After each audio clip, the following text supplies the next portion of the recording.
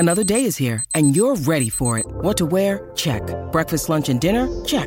Planning for what's next and how to save for it? That's where Bank of America can help. For your financial to-dos, Bank of America has experts ready to help get you closer to your goals. Get started at one of our local financial centers or 24/7 in our mobile banking app.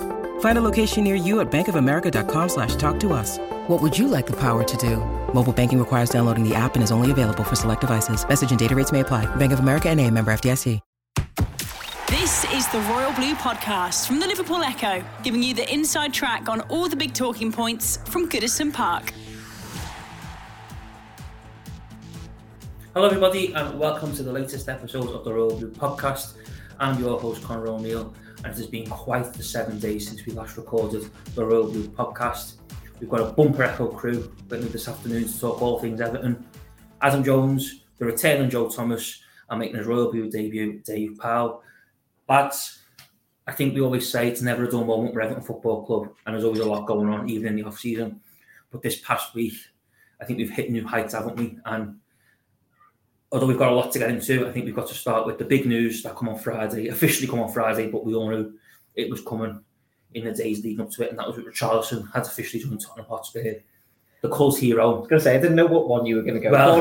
Like the big news on Friday. I was like, what which one is hero, that? You know, I was waiting for my cue then. Fans have adored. He's adored the fans. It's been a wonderful relationship, but it sadly came to an abrupt end on Friday as he joined Antonio Conte's side. And Adam, it was a real bittersweet moment, wasn't it, for Everton? Because although they wish nothing but Richarlison but the best after everything he's done for the club, and the fact he can now go and play Champions League football and play some true, global superstars, to lose the talisman the way they have in the manner in which they have is bitter, isn't it? It's a bitter pill to swallow. Oh yeah, well, I mean, it was a bittersweet moment for me because within 2 minutes of waking up on Friday, the Chili Peppers gig that I was meant to go to got cancelled, and Richarlison was confirmed by Spurs. So let me tell you, that was not the way I wanted to start a Friday morning. But I think, yeah, it is a bit like a grim pill to swallow, isn't it? That Everton signed a player like Richarlison, hoping that he will be able to lead them into a sort of European charge, into a fight for regular trophies and such. And the window that he arrived in, I think, ended up being probably one of the best windows that Everton have had in some time. And Richarlison far out machine. Oh well, absolutely, yeah. And Richarlison was a big part of that. Luka Dean was obviously a big part of that as well. Both of them, of course, have left the club now. But Richarlison's one is so frustrating because, as you say, he was a player who gave absolutely everything during his time at Everton, even when the chips were down and it was really bad towards the end of last season. Obviously, he came out and said, I promised we're not going to go down. I'm going to get us out of this. He lived up to that promise, of course. Scored some really important goals. Led the line really well towards the end of last season, and that kind of ended up being sort of a fitting part and gift, didn't it? That it was his quality that ended up being so crucial towards Everton's survival, because he is Everton's best player. Well, he was Everton's best player.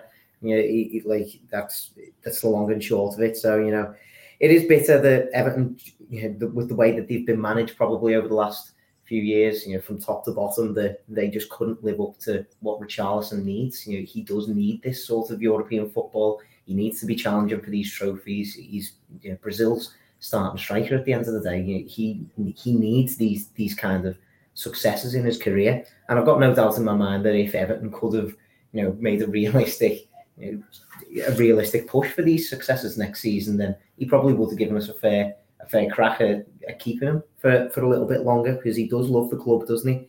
But at the end of the day, I think we all knew that this was coming. Everton can't live up to what Richarlison wants, and I think that's the real kicker, isn't it? That's the real thing that actually frustrates a lot of fans a little bit more. And I suppose, only time will tell.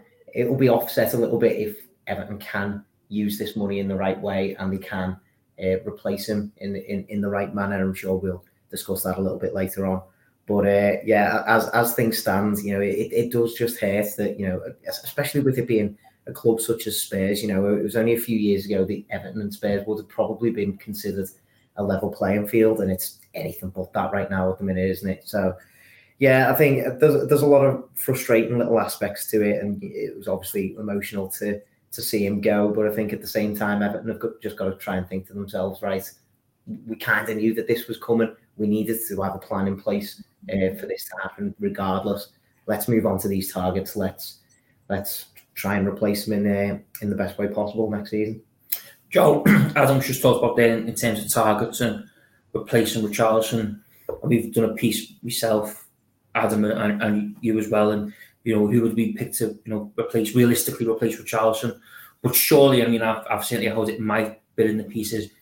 Richarlison's irreplaceable, isn't he? I mean, what Everton have lost, they're not going to get back because he was such an important figure on the pitch, but off the pitch, and they'll never ever be able to replace that kind of spirit, determination, and like Adam said there, in terms of that belief of keeping Everton up and playing his part, they're never ever going to replace that, are they? You certainly can't replace it like for like straight away. Obviously, we know that the money that is coming in for Richarlison can't all go straight out on a replacement. Obviously, there are facets of what Richarlison brought to Everton that could potentially be replaced in the short term. But in terms of everything that he did on the whole, obviously, it wasn't just his goals. And I know there are people that say that he didn't score bucket loads of goals for Everton, that they could potentially be replaced. But it was all around demeanour, his persona on the pitch, the way he got that Goodison Park crowd going, especially in those final weeks of the season. He really was a talisman during a time when the club was, at its lowest point. He was somebody that's you have quite a few iconic pictures of him from those final weeks. You got him holding the smoke bomb, which will obviously potentially get him into further trouble down the line, although that's now somebody else's problem to worry about. You got the image of him just doing a like lying on his stomach in front of the crowd after Calvert-Lewinson's goal, just scoring, just celebrating by himself. He was responsible for most of Everton's best moments last season. He was undoubtedly their best player. He was a player that even when the chips were down, he got stuck in and performed. Remember seeing him against Burnley in that horrible 3-2 defeat, which really kind of cemented the fact that Everton were in a relegation battle to the end of the season. And for all the struggles, obviously he had the composure to score 2 penalties in high pressurised circumstances, but just throughout that game, as much as Everton struggled to obviously see out a win and in the end lost, he fought and he fought and he fought, and like he was he was an example. He was someone everyone else could rally behind. And there's no doubt the Everton, given the situation they're in now, can't go out and replace like for like. So now they have to kind of almost go back to basics and have to be at that point where you can't buy Richarlison now. So it's a case of who's going to be the next Richarlison. Everton have got to use that, back to basics model where they've got to spend smaller amounts of money trying to find the players that will be good in 2 or 3 years' time. How obviously they need players that will have a short-term impact, but it's now a case of finding someone who can maybe finding a 15-20 million pound player who can grow into a 40, 50, 60 million pound player over the next 2 seasons. But obviously what Everton do need is they do need quality in the short term. They need someone who can come in and make an impact in several areas of the pitch, because we saw what happened with that squad last season. It did suffer from injury problems. It did have bad luck. There were bad VAR calls, bad refereeing decisions. But obviously it was a squad that only just avoided relegation. It's lost its best player. It's lost its most talismanic player. Tarkowski is a good signing since then. Obviously, he strengthens at the back and he's a leader on the pitch, what they needed. But obviously more people need to come through the door if it's not going to be another very difficult season next year. Dave, obviously you're the Echo's business of football writer for any listeners who aren't familiar with James Roll, the Echo. One thing that a lot has been said about in terms of transfer fee in the deal which Everton have got, there's a lot of Evertonians who believe that the club should have got a lot more money for Richarlison in today's market, and Everton simply have been a little bit head off by Tottenham. As someone who closely monitors the financial world of football and transfer fees in particular, was this deal the combination of Everton's mismanagement and the fact they need to balance the books and the fact that things had to be done by a certain time frame that ultimately left them a little room to manoeuvre in terms of digging their heels in and driving a hard bargain? There was a acceptance, I think, that they had to sell one major asset before the end of the financial year. So end of Everton's financial year's June 30th. It's a month after the likes of Liverpool. So they had basically, there was a bit of a mad scramble to try and get a major deal done through the door, because obviously that reflects in the accounts when they show next year, and that all goes to try and help their profit and sustainability issues with the Premier League. And it's not just a case of bringing in some money, it's also a case of the costs. There was still Richarlison's contract was still being amortised in their accounts, so basically that's when the transfer fees don't just disappear from a club's accounts there and then. They are, so if you sign a player for 50 million and they sign a 5-year contract, that fee is shown in your accounts across a 5-year period. So with Richarlison going now, that's a cost of, off the top of my head, probably 5-6 million per year, which is also removed from Everton's balance sheet. So there's an element of money coming in, there's an element of wages, assuming he's one of the bigger earners, Richarlison. And then there was the amortization cost. So there's a saving there. So Everton kind of have made a huge saving in terms of what they needed to do for P&S issues. And that means that they're okay, I think, in terms of what next year's accounts look like in terms of trying to manage what the Premier League want them to manage.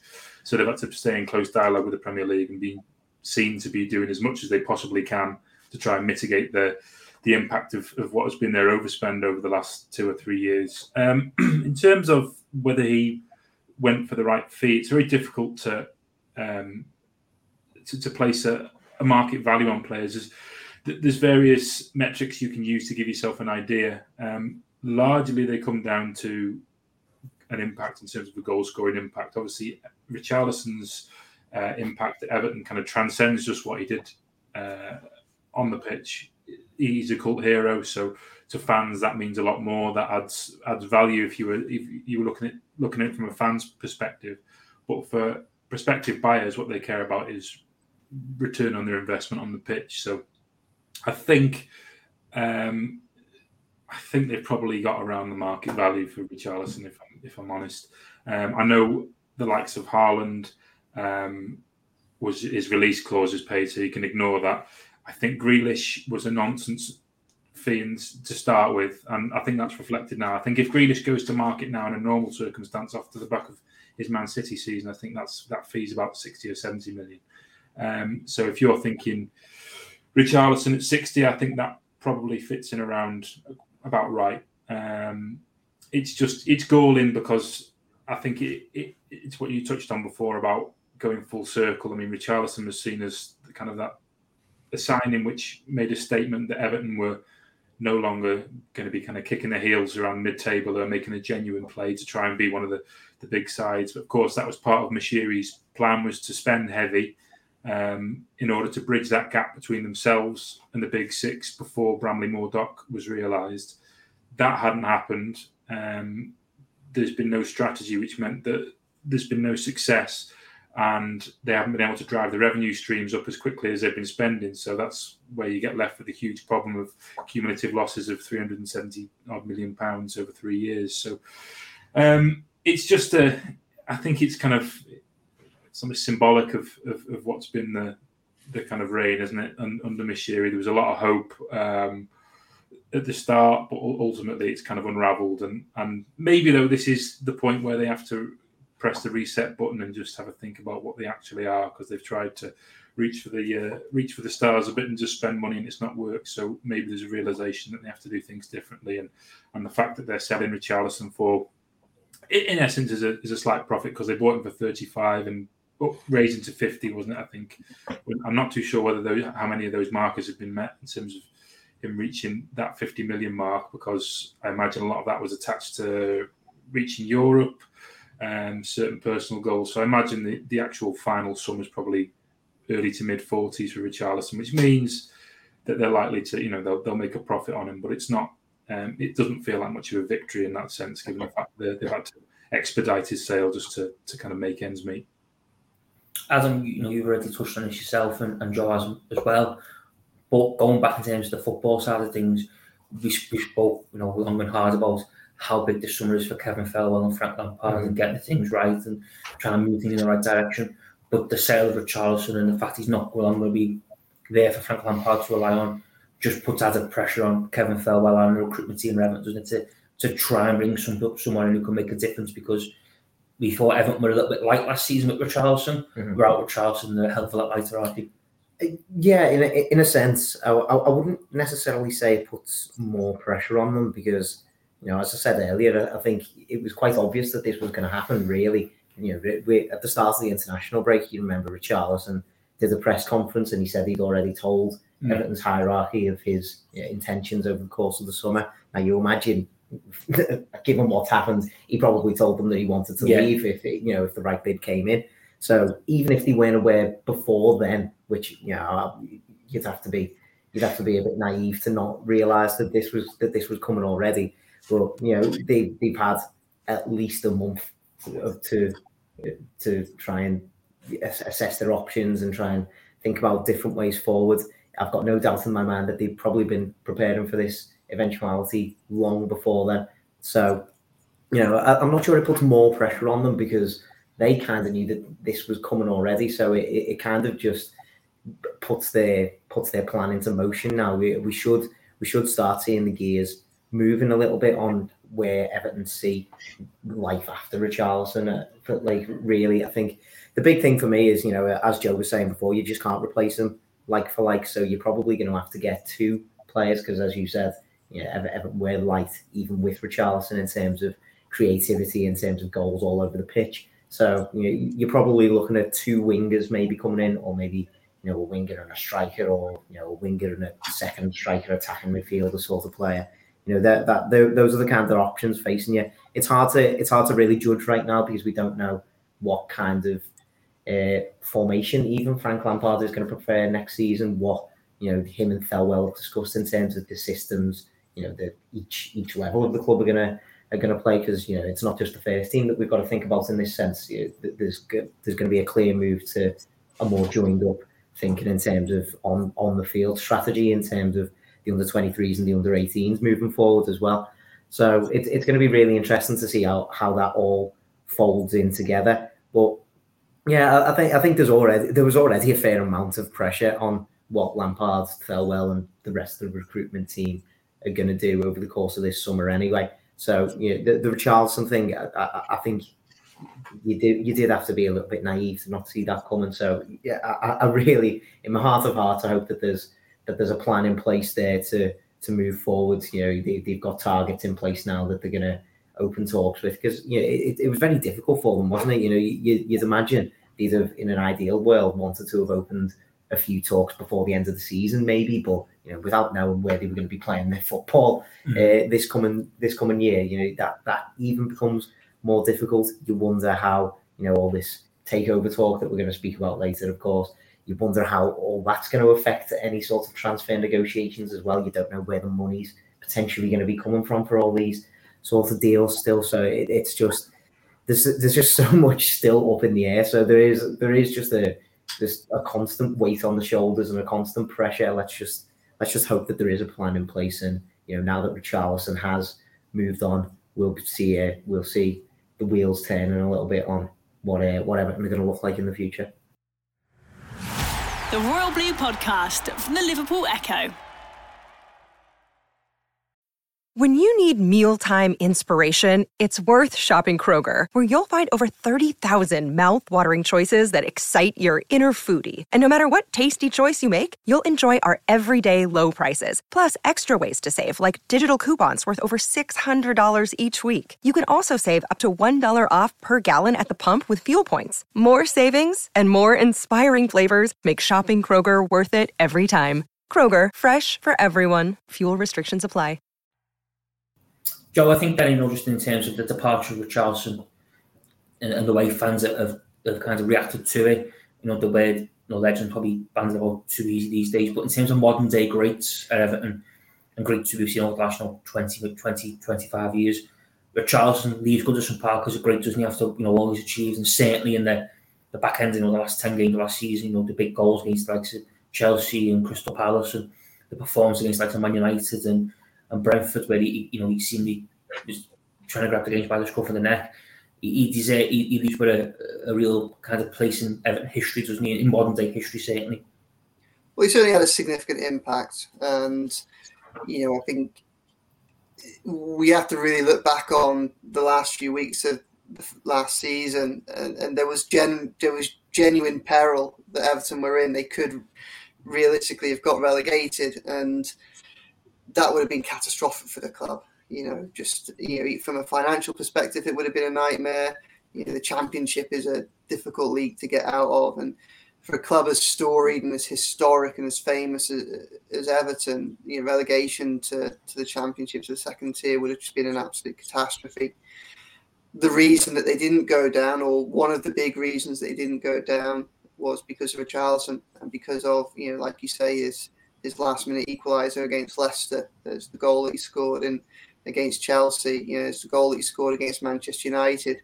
Though the performances, even against, say, Burnley and Brentford, obviously he scored in both of those, and although Everton lost them, the manner of his performance at least gave some hope, and certainly with Brentford, obviously, as frustrating as that was, it was very much it was a game in which, because of Richarlison's efforts and because of what happened on the pitch, it kind of had almost a unifying force. Rather than focusing on what the players were doing, you could focus on what the referee was doing in the decisions, because Richarlison was at least keeping Everton in the game. He won the penalty. Should have had another penalty for the incident that ended up with Branthwaite getting sent off. I think it's jarring in some respects to talk about legends and greats in terms of Everton in the past 25 years, because what is there to show for it? There's been a long time without trophies. It's been quite. There have been very few stints at. There have been very few times when they've come close to getting any silverware as well. But he's certainly someone that was very good at inspiring the Everton crowd that they could get behind. He was someone who was genuinely capable of moments of magic that there haven't been many Everton players in recent years who've been able to live up to the heights that Richarlison could live to when he was at his best and everything was going well.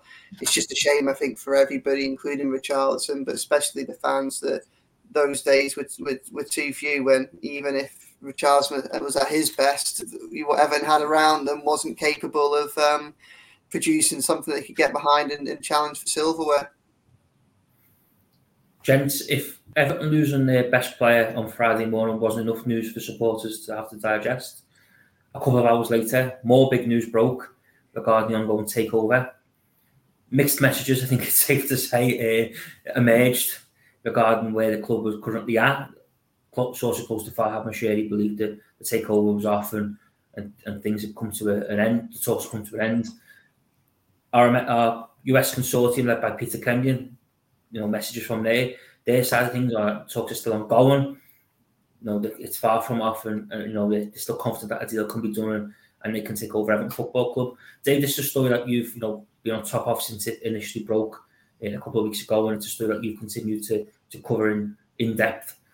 You've obviously been on top of this on Friday, and it's been quite the weekend, hasn't it, I think, in terms of updates on where we stand. What's your understanding of the current situation as we record now? As of this morning, which is a Monday morning, it's the position was that it's 4th of July weekend in the US. It's a federal holiday, so the chance of doing much business is limited. But I'm told, what I was told from people close to the bid, from the Kaminskis, Thorntons, and Peter Kenyon, was that it was a case of conversations were still ongoing, but that exclusivity period, which ran out on Friday, has not been extended. I was told on Friday, after the initial news broke, that people close to Moshiri had said that the deal was dead, that the position from the US, from the Kaminski group, was that paperwork had been exchanged on Thursday with a view to trying to get that extended. That obviously hasn't happened, and we are left, but I was also told that on Friday that they remained in dialogue and had to quote, they were still the only show in town. But I think a club with like Everton, I mean, there's huge scarcity value in football clubs in the Premier League. Everton being one of those in particular, who have a storied Premier League history. So I would imagine there will be investors who may not have shown their hand yet, who are waiting in the wings. I mean, we've heard reports of a couple. These things happen very quickly, but the position from the Kaminskis is that they still want to acquire the club. They are still in dialogue with Moshiri, at least. That's their point of view. Nothing has changed from the club's end, I don't think. But had there been a complete breakdown in talks, you would imagine that it would a very swift 100-word statement on the club website would have put all that to bed. But we've seen nothing like that. So there probably is an element of sticking a point in between what the two are saying and finding some element of reality. There is probably some questions on both sides around the deal, but also this exclusivity period has ended. Is this a chance for Moshiri to try and put some pressure on the consortium who are interested, and also maybe to kind of smoke out some other potential bidders who might want to show their hand now that they can, because obviously during that exclusivity period, Moshiri is not able to engage in any other efforts to try and sell the football club. It's purely there for the consortium who wanted to buy the club to do due diligence on the club, to take a good look at it without fear of being gazumped by another bid. But that has ended now. They still want to, and I think they're quite keen to try and expedite the process and get back to the negotiating table. But I anticipate maybe the next few days might see that kind of arm's length relationship continue until we find some kind of real clear concrete evidence in which direction we're going. But either way, it's not fair on supporters ultimately that everything has been it's just been it's in limbo, and there's conflicting messages and all this on a day when they lose Richarlison, and it's not been fantastic. But this week we may see some movement. The idea initially was to try and, from the US side of things, was to try and get it all tied up before Everton go on their pre-season. Well, before Everton, by the time Everton faced Minnesota United in Minneapolis, which is the home city of the Kaminskis. I'm told that's pure coincidence, by the way, that they're playing a game in Minneapolis. But yeah, I imagine those kind of deadlines are probably a bit fanciful now, even if they were to get back to the negotiating table, because they're already losing time and losing ground. But either way, it's something which needs to be resolved very, very soon.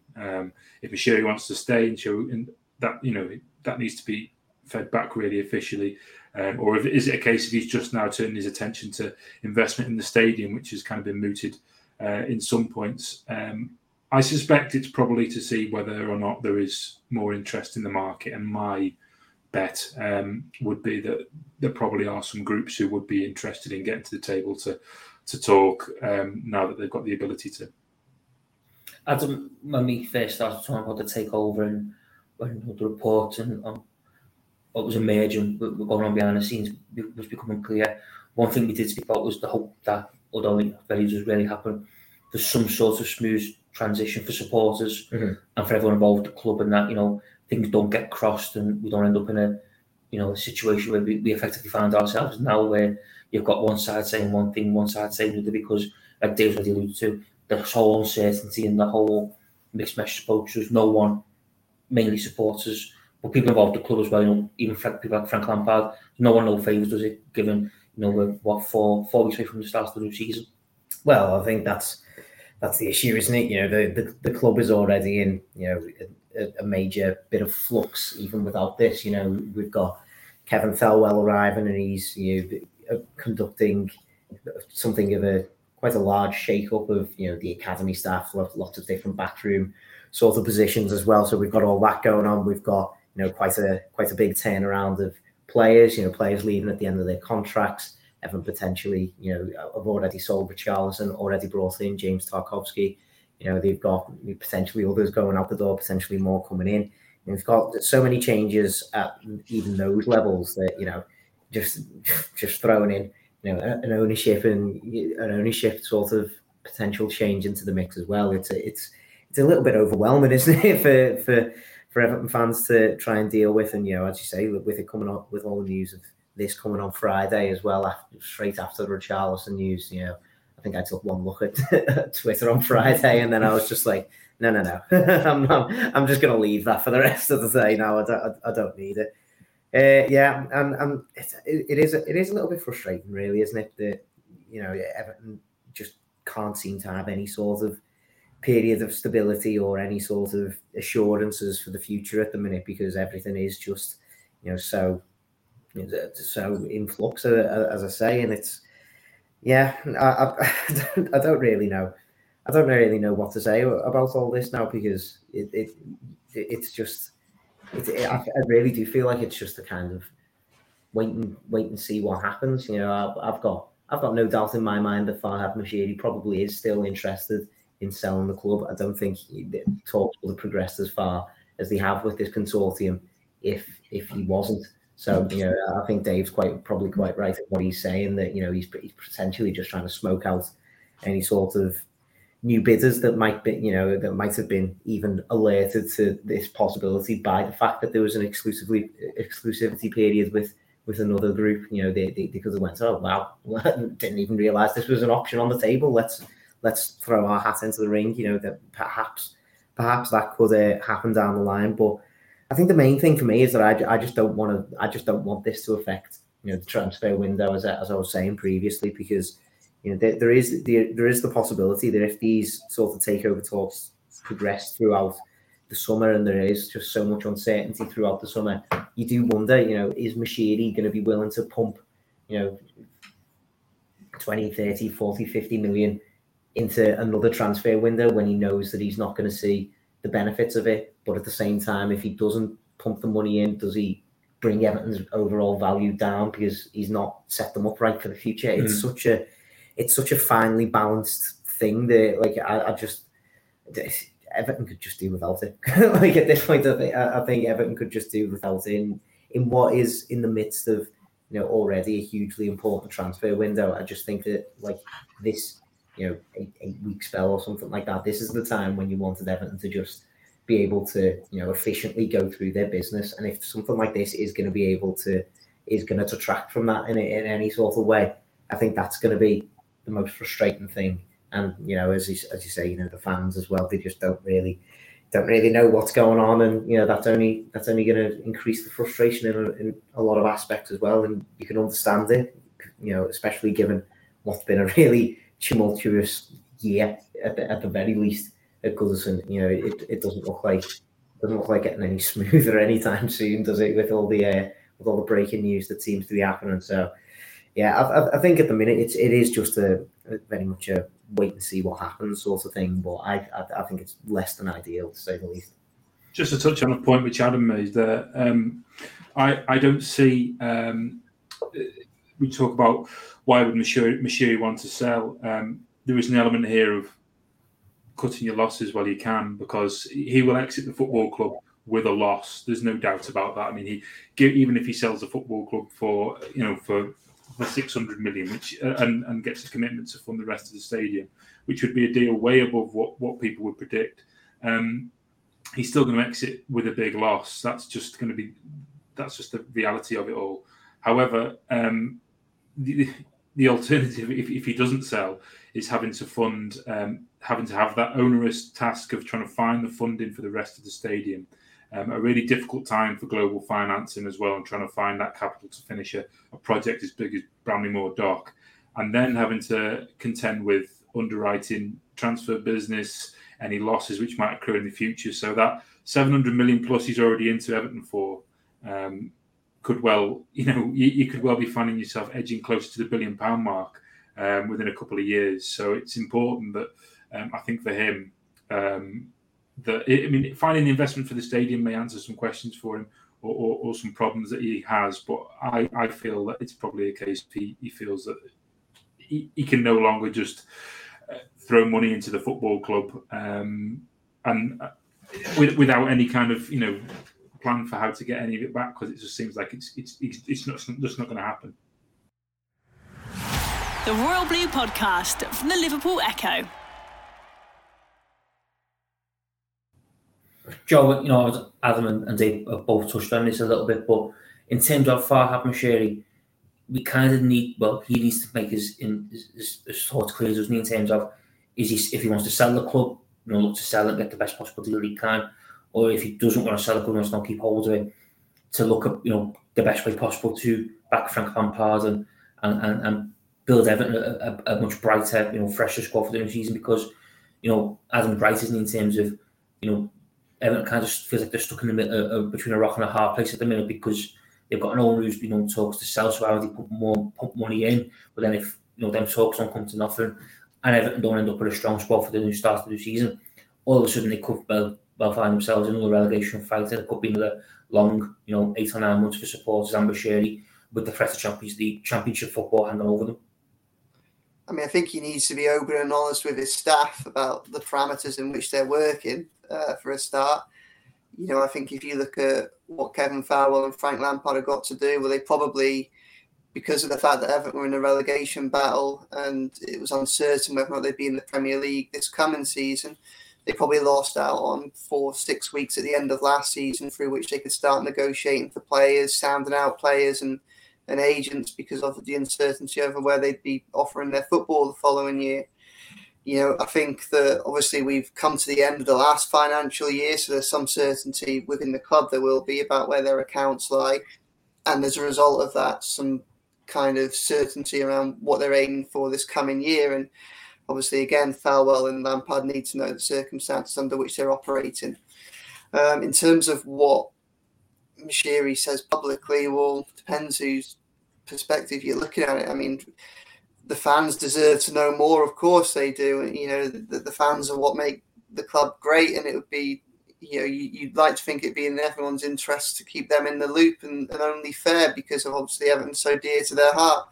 But I suppose from a business perspective, it probably suits Moshiri for there to be a cloud of uncertainty and mystery around what's going on, so that he can try and, if he is open to sell and to try and flush out more investors or start a bidding war or anything like that. Obviously, if he's got no interest in selling whatsoever, then I don't see how there could be any downside in him coming out and saying that. You think it would give everybody a bit of certainty. It would tell the investors, tell those that are circling to back off. It would give the fans some certainty as well. But obviously, if he's willing to listen to offers for it, then, as I say, a bit of mystery around where he's at, what he's looking at, the figures that he's looking at, and what it would take for him to sell up would probably suits him, even if it doesn't suit everybody else. But, Farwell and Lampard definitely need to know what they're operating under, what is their budget, what are they looking to do. How much would a takeover affect that? Well, I think takeover wouldn't affect where Everton are in the profit and sustainability regulations. But obviously, it'd be handy for them to know how much Moshiri's willing to spend. Obviously, how much he can spend and stay within the finance regulations, and whatever that limit is, how much of that he's willing to go to, so they can start looking at signing new players and strengthening the side. I think it'll also give an indication of how confident he is of this season, because at the moment he's selling a Premier League football club, which has the value attached to a Premier League football club because it has a £10 million, a 10 billion TV deal globally over in the next cycle. It has the chance of Champions League football. Obviously, all these things are just things which you have a chance. Great optimism there, Dave. That's great optimism. That's not me saying Champions League football. It's a case of if he is going to be funding the next 12 months, and because he doesn't find a suitable bidder this time round, then he would have to have some confidence that the team and the funds that would be available for Frank Lampard to strengthen would be sufficient enough for them not to have another relegation dogfight, because it's real risk for him to go into this and think, well, I won't sell now, maybe I'll sell next summer. What happens if next summer, God forbid, something dreadful happens in terms of this season and it does become another relegation dogfight because the money hasn't been there to strengthen? Trying to sell a championship team for £1 billion? No, it doesn't happen. Dave, just to stick with you in terms of the valuation and the figures that, there's been a lot of figures bandied about in what people believe Everton are worth, what Farhad Moshiri believes they're worth, what they're realistically going to get. Where do you sit in terms of the true valuation of Everton, football club? Where do what do you see Farhad Moshiri being able to kind of recoup in terms of if he was to sell a club in the next couple of weeks or the next couple of months, say? If you were looking at Everton as a business that wasn't a football club, that didn't have so much emotion attached to it that football does, then £500 million for the actual club, and then the same price again for capital expenditure to finish a project, say whether it's its headquarters or something, but obviously in this case a stadium, would be lunacy, because it's a loss-making business of the past 3 years. You just wouldn't. You'd be looking at probably about £300 million less than that. But football isn't a normal business. It's the emotion attached to it. The revenue streams are vastly different. You are there's so much risk involved in terms of, but there's so much, the potential is there. So US investors look at this quite differently now. They see European football as heavily undervalued because, I mentioned it before, scarcity value. There's only 20 Premier League teams. It's the biggest league in the world, biggest football league in the world. So when one of those teams becomes for sale, there is lots of interest. Especially teams which aren't historically battling relegation, which Everton haven't. They've never been relegated from the Premier League, so we're not talking about Burnley or Brentford or teams like that. We're talking about Everton, who have a huge fan base. It's a global fan base, it's a global brand. They have a new stadium on the way, which American investors love. So if you look back at history throughout, a lot of American investors, the first thing they look at, FSG did it at Liverpool, was what do we do about a stadium? We need a new stadium. But the wheels are already in motion with that. You've got Bramley-Moore Dock, which has got planning permission. Work's already started. All you have to do is find the financing. Easier said than done, I understand. But the market value is based upon a number of factors. So I probably think it is about where football clubs lie at the moment. So if you look at the MLS, for example, US investors aren't looking towards the MLS so much because the average value of a team in the MLS is 500 million based upon the valuation of likes of LAFC and then what teams have been sold for. So Houston and Orlando were sold for $400 million each. So the average is about 500 million. The MLS deal's tiny compared to the Premier League deal. The teams have no global reach. The Premier League is still the second most watched football league in America, soccer league, behind Liga MX, which is the Mexican league, which has a huge viewership because of the demographics of the US and the large Hispanic population. So there are all these factors at play. So the Americans also see the benefit in the betting market. So betting is now legalized in a lot of American major markets, so New York, California, places like that. So this presents an opportunity for American investors to kind of hitch their wagon onto that, I suppose, if you're in a football club. And then I think they're also banking on the rise in popularity, which will undoubtedly arise in the US from the World Cup in 2026. It's already a country which is getting further and further involved in football. So there are loads and loads of different factors at play. So I think that 500 million, when you look at what's been sold around Europe, is probably about right. Ignore the 500 million for the capex expenditure for Bramley-Moore Dock. That's not the valuation of the actual football club itself. That's what needs to happen for it to be acquired, because he wants a financial commitment to finish that stadium. But they'd be looking at that, investors thinking, well, if we can raise that funding. And what I've been told from the Kaminsky bid was that the stadium may have to be refinanced to finish that, which was what Bashiri's plan was anyway. But the football club would be all equity and no debt, which is a positive. But they would see that as being able to generate revenue streams. So you'd have a venue in Liverpool which can hold, you've already got Anfield and the M&S Bank Arena, but it's another venue which could hold NFL games, music concerts, all sorts of, variety of things, and it can be used all year round. Because Goodison Park, for as fantastic as it is and the history it has, it is something of it puts the handbrake a bit on what Everton want to achieve financially, because they can only do so much with it. So that opens up a lot of avenues. So I think the valuation is probably about where I would expect it to be at present. So the 500 for the football club and 500 for any capex expenditure for the stadium. But again, it's football, so if someone wants it badly enough, they'll pay whatever they want, whatever they can afford, or whatever they feel is enough for them to acquire it. Adam, I think one thing we've all spoke about on this show, or certainly privately, is the grounds in the new stadium. And no matter what happens regarding the takeover, and whether the takeover is complete or who's in charge of the club, that the work that's continuing at Bramley-Moore Dock and what is going on there can't stop, can't be stalled.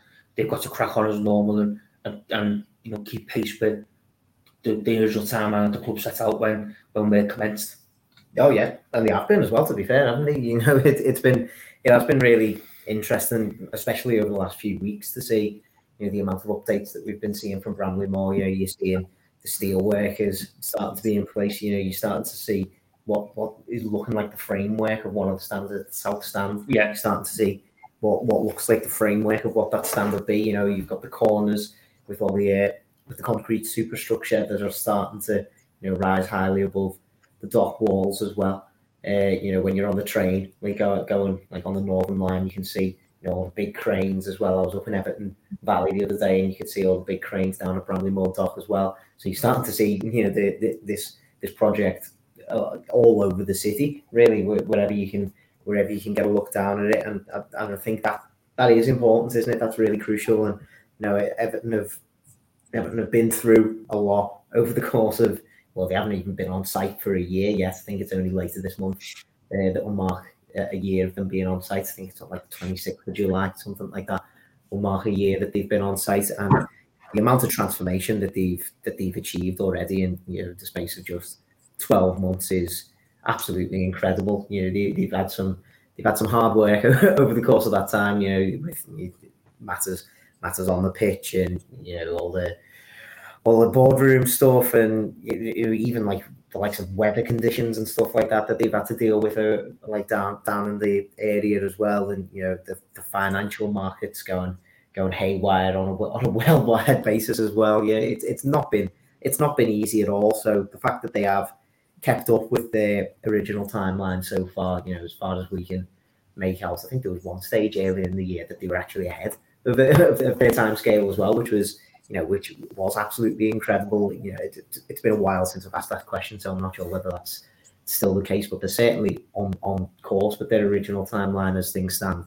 So for that to be the case has been, a real credit to everybody who's been, involved in that sort of project. And there's been, a lot of people who've made such a coordinated effort over the course of the last 12 months. So I think that's a real, over the course of a year that's been, a real general negative around the club. That this new stadium project continues to be a huge positive. And you're right that, it's really crucial that, the club don't let anything else that may happen over the next couple of weeks, months, or anything like that get in the way of the new stadium project. And it doesn't seem like that's going to be the case at all. So I think anybody working on that project, they really do deserve a lot of credit. Joe, just in terms of the takeover, can you, David alludes to this, but can you understand why Farhad Bashiri, although the best option seems to be to sell up and get out now while you can you half understand why you might be tempted to stick around for the 12 to 18 months and try and buy this time and get Everton back up the table and make them into, firstly a solid mid-table Premier League team, and then look to kick on to the top 8? Probably comes down really to where his own personal ambitions lie and what's more important to him. Is it, when it comes to Everton, is he more interested in recouping as much money as possible, or is he more interested in his legacy for his role in the club over the past 6.5 years? Obviously, if he is interested in leaving a legacy, obviously there's no better than to leave the stadium as it is. I mean, it's it's essentially one of the biggest regeneration products underway in the whole of the country. What that would do to North Liverpool, to the surrounding area, if it was to be completed, would be absolutely phenomenal. And then on the pitch, obviously, he leaves them in one of the worst haven't had one of the worst seasons that they've had in decades, and you'd like to think it could only get better. But I think on the pitch, obviously, to get to a point where he can say he left them in a better place than where he started, they have to go a long way, and that's going to take a long time, and perhaps not lots and lots of money if you do lots of savvy signing and investment in players, which will only take time, and would also take a strategy which there hasn't been any strategy really under his regime. Hopefully that changes at the moment, and Farwell and Lampard get the opportunity to to build something, to genuinely build something at Everton. Obviously he's a businessman that's got access to huge tranches of money, so it comes down to, I suppose, to whether or not it's a pet project for him. It doesn't take much longer. It probably wouldn't take that much longer, and it's not out of the question for Everton to be in a much better position in 18 months than where they are now, or certainly 2 years. By the time the stadium's built, and with a little bit of sensible strategy financially and on the pitch, they could be mid-table Premier League club looking towards the challenging for Europe and challenging for domestic trophies with a brand new stadium. And he can put his name to it and say, well, you know what, we started off badly, but look where we are now. But I guess it all comes down to how much he wants or needs the money, because, as Dave says, he's almost certainly walking away from the Everton project at a loss. How much is he willing to lose on it? If someone is willing to come in and spend, £500 million to buy it off him, will it recoup hundreds of millions of pounds of what he's spent and allow him to go off into the sunset, having, perhaps had his nose blooded, but, not being bankrupted by the whole thing. So, I think what's going on in Farhad Mashiri's head is and what's going on in his accounts probably is very difficult for any of us to kind of get to the bottom of. But I can definitely see reasons why he'd want to stay. I can see reasons why, I think you only really take over a club if you've got a certain degree of ego, and it must be dented somewhat to be, looking at this project, looking at this investment and how much money's put into it, and seeing the parlous state that it's currently in. So it must be tempting to say, well, you know what, hold on a bit longer, things will get better. My decisions will look better. I will look stronger and better as a businessman and as a strategist as well if I let these things play out. But obviously, again, as Dave says, there's the risk of relegation. If we're in a situation where Everton can't significantly strengthen that squad, then next season could be difficult again. And if he ends up with a championship club, then that'd be catastrophic for the club. It'd be catastrophic for his accounts. It'd be catastrophic for his legacy. So I suppose it depends. He's got to balance all those risks, hasn't he, at the end of the day, and see what matters more for him. If he needs money, if we're looking at this from a purely financial rather than an emotive point of view, then you could definitely see why he'd be willing to sell and sell sooner rather than later while there's interest on the table. And Everton, an established Premier League club with a brand new stadium on the way. So if he needs money, it's probably got to be quicker sooner rather than later. But if he doesn't need money, if it is a pet project for him and something that he wants to see turn out well, then there are things in place that could certainly, if he held on for 18 months, if they adopt strategies and sensible strategies which haven't been characteristic of his regime so far, but if they do so, could definitely be in a lot better place in 18 months, 2 years time than they are now, and that might be a better time for him to leave when the club's maybe even worth a bit more. The Royal Blue Podcast from the Liverpool Echo. Just one last thing, around the takeover, and they want to come to you because there was one aspect of the deal that came out last week that you broke in for the Echo, and that's that the deal is not going to be the same as what it is. The one used at Burnley to take over, and Alan Pace's LCL PL consortium group took over at Burnley. And I just want to ask you if you can explain to supporters why that's so important, that it's not that type of deal, and that Everton won't find themselves in a position that Burnley found themselves in when they were relegated from the Premier League at the end of that season. Well, basically, it removes kind of the debt off the balance sheet for Everton, because ALK, when they bought Burnley, the leverage buyout, you're effectively using the cash in the bank that the football club has to purchase it. So same type of thing happened at Manchester United. So the Glazers didn't pay, there was nothing came out of their own personal wealth to acquire United. It was all done from debt. So they just piled debt onto the football club.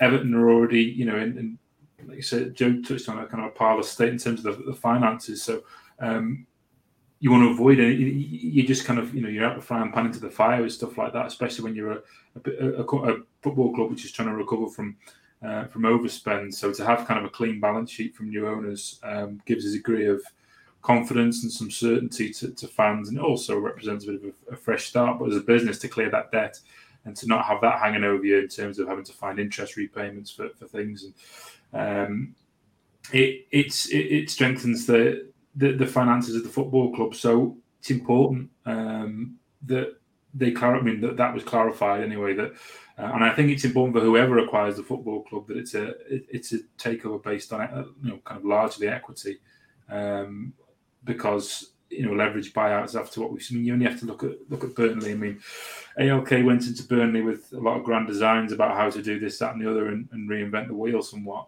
The football club went down this year, so all those ideas they had will have to change, because there now has to be a reality that they have to get up in the next 2 or 3 years, otherwise use parachute payments to try and make ends meet, because otherwise, once you miss that boat, you are in kind of a world of pain, really. So, and especially for a club which is piled on with debt and used all the the kind of cash in the club's bank account to pay for it, it stings even more. So I think it's important for Everton to have a takeover of that nature. I think largely there'll be an appetite from Mashiri, I think, to try and find the best possible financial outcome for the football club. I don't think for a second he doesn't care, or he doesn't have a real affinity with the football club. I think that Bramley Moore-Docker will end up being his legacy. I'm not too sure whether success on the pitch anymore is something which he can achieve in the way he wanted to. I think that baton might have to be passed to someone else. But I think if he leaves them as a Premier League football club, at least with a stadium and a chance for someone else to come in and carry that load and take them to a different level, which he wasn't able to, despite his best efforts, it must be said, then I think that's probably a positive outcome. So, but we shall see what people, if any, come to the table in the coming weeks with any. The Kaminsky Consortium have already said that that's their plan: is equity, no debt. So it would be up for I imagine that would mean the rest. It would probably raise some questions for other investors who maybe had plans for kind of more debt than equity to show their hand. But I think may set a precedent in terms of who may come forward, if any, over the coming weeks and months. Just before we wrap up, gents, Adam, it's not all been doom and gloom around Everton.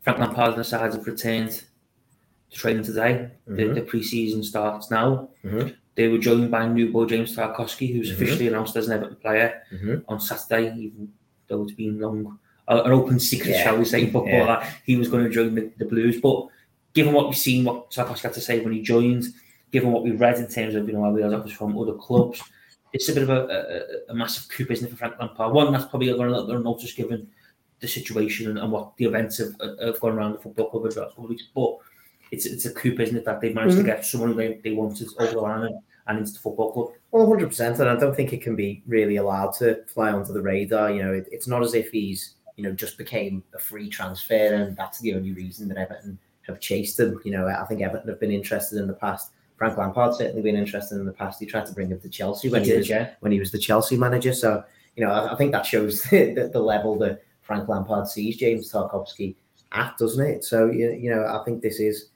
a really important signing, and it goes back to what we've said on the podcast before. It goes back to what Frank Lampard was saying after the last game of the season. He wants to make this squad more robust, was the word that he used, and this is the kind of signing that's going to do that, because James Tarkowski, touch wood, doesn't get injured a lot, which is, I think that's a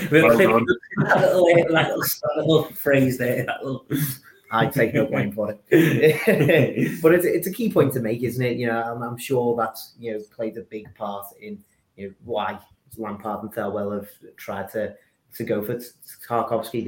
They just need consistency all over the pitch, and in the centre back area at the very least. James Tarkowski is going to provide that for you. He's a top quality centre back. We've seen it over the years, over his time at Burnley.